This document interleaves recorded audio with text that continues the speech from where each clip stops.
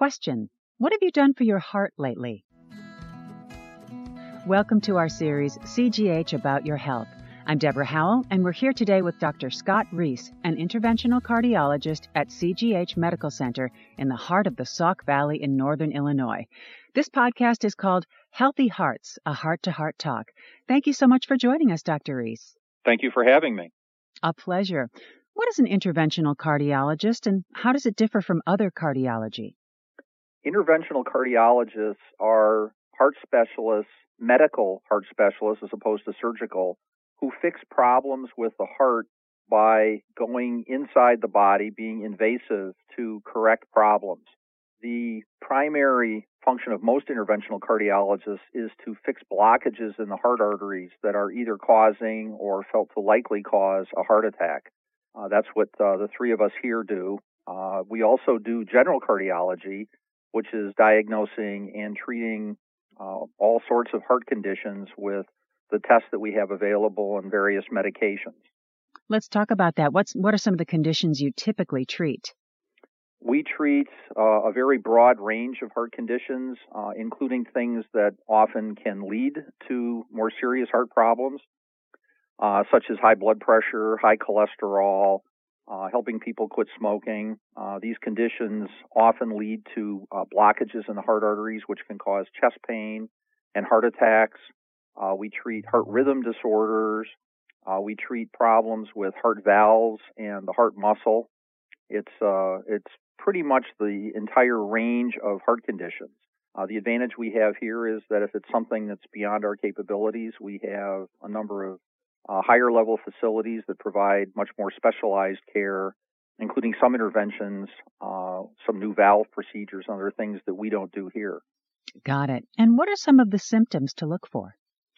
The heart can be very sneaky, unfortunately. The classic symptoms to look for are very limiting shortness of breath, chest discomfort, not necessarily pain, but discomfort, tightness, squeezing, often in the center of the chest, often going into the neck or down the arm. These are some of the more classic heart attack or heart pain type symptoms called angina that we worry about. But it also could include passing out, being extremely dizzy, having excessive fatigue. It can even present sometimes as abdominal or discomfort high in the abdomen, right below the rib cage. So unfortunately, the heart doesn't read any rule books regarding what symptoms it can have. So why do you think patients put off calling for help if they think they're having a heart attack? Well, I wish I knew the answer to that. Part of the problem, of course, relates to what we just talked about, that you don't know you're having a heart attack. At the same time, when people are concerned they might be having a heart attack, that's a hard thing to face and be upfront with yourself and admit that I may have a serious problem. Most of us throughout our lives have ignored a multitude of symptoms, and we've gotten away with it. And we'd like to think that we can potentially get away with it one more time. That obviously can be problematic because that may be the one time you get that symptom, and that may be it. So we clearly wish that more people would come to the hospital or seek some sort of medical attention sooner for any symptoms that they feel are different, new, concerning. And most people get it pretty right. Most people know. That's good to know. Now, what should people look for when finding a hospital to treat heart attacks? Well, it depends. If it's an actual heart attack, then probably the closest hospital is the most important thing. To get the ambulance to your house, especially if you can't get to the hospital quickly on your own. But the standard recommendation is to call 911 and have an ambulance come. And then it's a little bit out of your hands. The ambulance services are all very good, and the majority of the time they will go to the closest facility. On occasion, the ambulances will bring someone to a hospital that has interventional capabilities on a 24-hour-a-day, 7-day-a-week basis, as we have here. If you have symptoms that you're concerned about enough to seek attention, but not wanting to call the ambulance for whatever reason, then going to that type of facility is probably reasonable if it's close or very close as to the next closest hospital. But usually the general rule is closest facility. Got it. CGH was recently accredited a chest pain center from the American College of Cardiology. Can you tell me a little bit about that? Sure.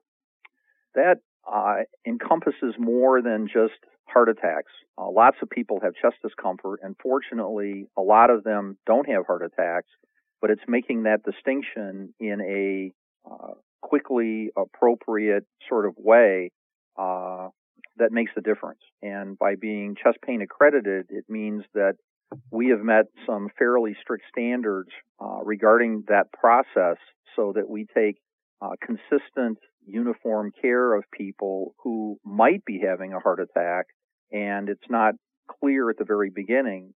And we then do all the right things to make sure that we keep those people safe, but at the same time, if it turns out that they are safe, that then many of them can go home and not have to stay in the hospital.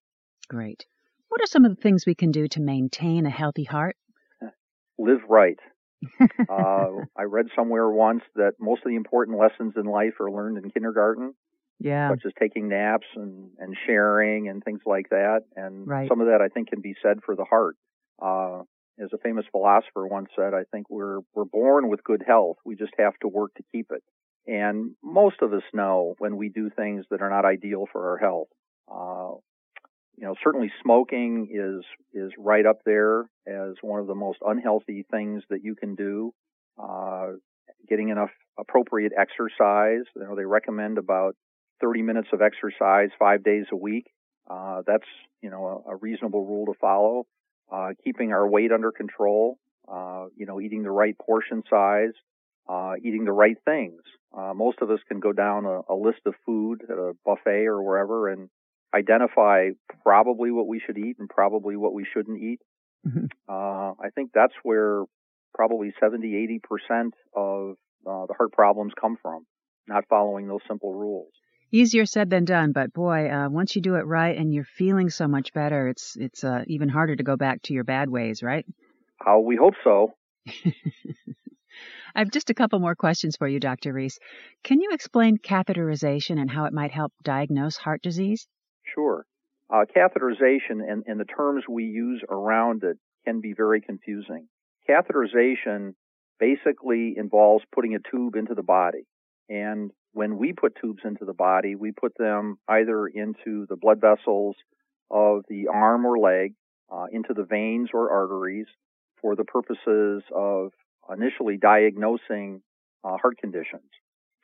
The more specific example of this is to advance a tube or catheter through an artery from the wrist or the leg into the heart and by the heart to inject a dye and take pictures of the heart, which are called angiograms. That's the picture word, of usually the heart arteries. And the medical term we use for those heart arteries are called coronary arteries. And that's where we look for these cholesterol blockages, that the bad habits we just spoke about. That's where these blockages occur that can progress and cause the chest pain we talked about and the heart attacks we've talked about. I was just thinking of, as you were saying that, it was so visual the way you were picturing it for me. I was thinking of Susan Lucci, who is such a thin, healthy, fit person, but she had a 90% blockage. So even if you're on the skinny side, it's always important to really still take care of what you eat and get that exercise in, correct? Oh, absolutely. And doing all the right things helps enormously. But unfortunately, it's not always everything. And that's why when you have these symptoms that you feel are concerning, even though you may be the picture of health, it bears looking into in order to be safe. Unfortunately, with the heart, you may only get one warning, may only get one strike, and we don't want to waste that opportunity. In your opinion, when is the right time to go through the catheterization process? That's a very complex discussion, and it varies very much from individual case to individual case. That's a circumstance where you need to talk to the physician who's caring for you and the circumstances of who you are and your life and your other medical circumstances. But generally, when it is felt that you have a high likelihood of a blockage that has a high likelihood of causing or is causing a problem at the time, then that's when catheterization enters the discussion in order to evaluate that blockage or possibly multiple blockages and decide the best way to take care of it, or hopefully find that, in fact, there are no blockages. Yeah. Okay. Well, that leads to my final question to you. Are cardiac devices like pacemakers also something patients should consider as a preventive measure?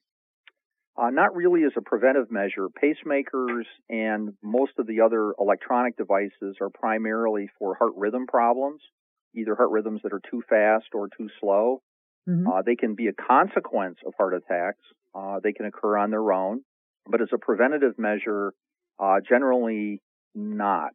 There are some circumstances where that's appropriate. If you've had, for example, significant damage to your heart and your heart needs some electrical support, we might do that even in the absence of any symptoms. But pacemakers, for example, are pretty much always put in for people who have symptoms of, as we talked about at the very beginning, dizziness, lightheadedness, or even fainting. Well, thanks so much for clearing that up. And thank you also, Dr. Reese, for taking time out of your extremely busy day to be on the podcast with us. We do appreciate it. It's my pleasure. I hope it helps. I'm sure it will. I'm Deborah Howell. Thank you for listening to this episode of CGH About Your Health. Head on over to our website at cghmc.com to get connected with one of our providers. If you found this podcast helpful, please share on your social channels and be sure to check back in soon for the next podcast. Have yourself a terrific day.